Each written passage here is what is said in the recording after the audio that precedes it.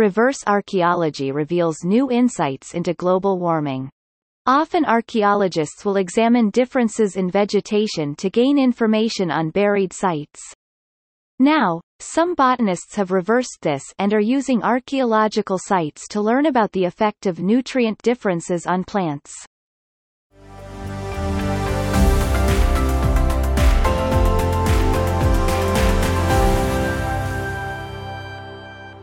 Despite the name, life is tough for plants in Greenland.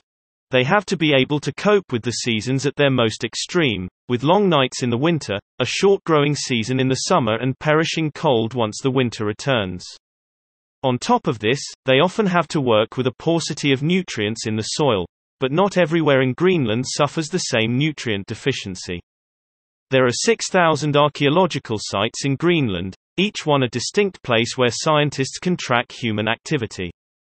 And so can plants, as humans have left extra nutrients in the soil. Angela Louisa Prendon and colleagues examined a time series of ring widths of Salix glauca collected at 9 archaeological sites and in their natural surroundings along a climate gradient in the Nuuk Fjord region southwest Greenland. The data gathered allows them to see nutrient availability's effect on a plant's response to global warming. Greenland is turning green, but it's not turning green evenly. A warming climate is changing what plants grow and how they grow. Greenland has more woody growth than before, but it's unclear how plants will spread and adapt as the temperature rises. Water availability will affect plants' ability to adapt, as will the movement of pests like insects. Another variable is in the soil. Plants need access to nitrogen and phosphorus, so understanding how plants react under better nutrition is helpful, and this is where archaeology helps. One way to find archaeological sites in Greenland is to study the vegetation carefully.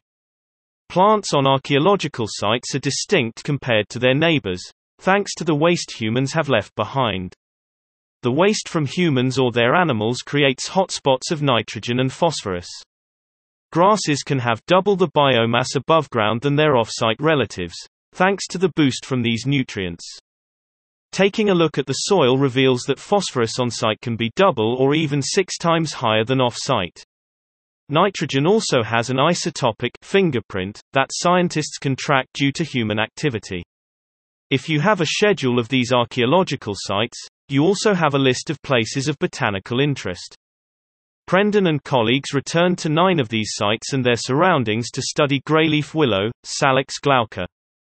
The sites they chose cover 4,500 years of human activity. While the Vikings arrived and lived in Greenland from around 985 to 1350 CE, the earliest inhabitants are known to archaeologists is the Sakak culture, dating from 500 BCE to 800 BCE. The other sites in the study date from the Dorset culture, 300 BCE to 600 CE, and the Thule culture, 1300 CE to the present. To see how plant growth was changing, Prendon and colleagues studied the growth rings in greyleaf willow. Measuring the width of the rings told the botanists how well the shrub grew in a given year. The team took the samples from sites in the Nuuk Fjord region, from close to the ice cap along the fjord to the sea. The botanists found that there was indeed an increase in growth rates over the past few decades. They attribute this to both warmer temperatures and also a longer growing season. The team write that, the highest growth rates and the strongest correlation with summer temperatures were found at the drier inner fjord sites, suggesting that the observed variation in Salix glauca growth across the east-west transect is driven especially by variation in temperature. The plants on the archaeological sites seem to be more responsive to these temperature variations than the off-site plants. This could be due to the increased nutrients. However, Prendon and colleagues also mention other possibilities. Archaeological ruins might act as snow traps, holding a store of water for longer to tide plants over the drier summer months. The disturbed soil also holds water better, so some of the reasons for greater responsiveness may be physical and not chemical. While the study has lessons for understanding future greening in the Arctic, the authors also note their study has archaeological importance. The sites are currently protected by the vegetation above them. If this changes, maybe in composition with more shrubs with deeper roots, the preservation of the sites could also change. This study shows that relying on off-site vegetation as a proxy for soil disturbance will not be accurate, as the off-site samples won't have benefited from the increased nutrients.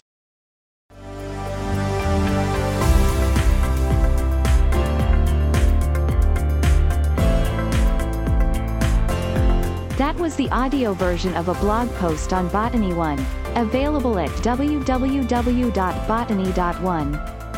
Botany One is the weblog of the Annals of Botany Company, a charity set up to promote the study of plants.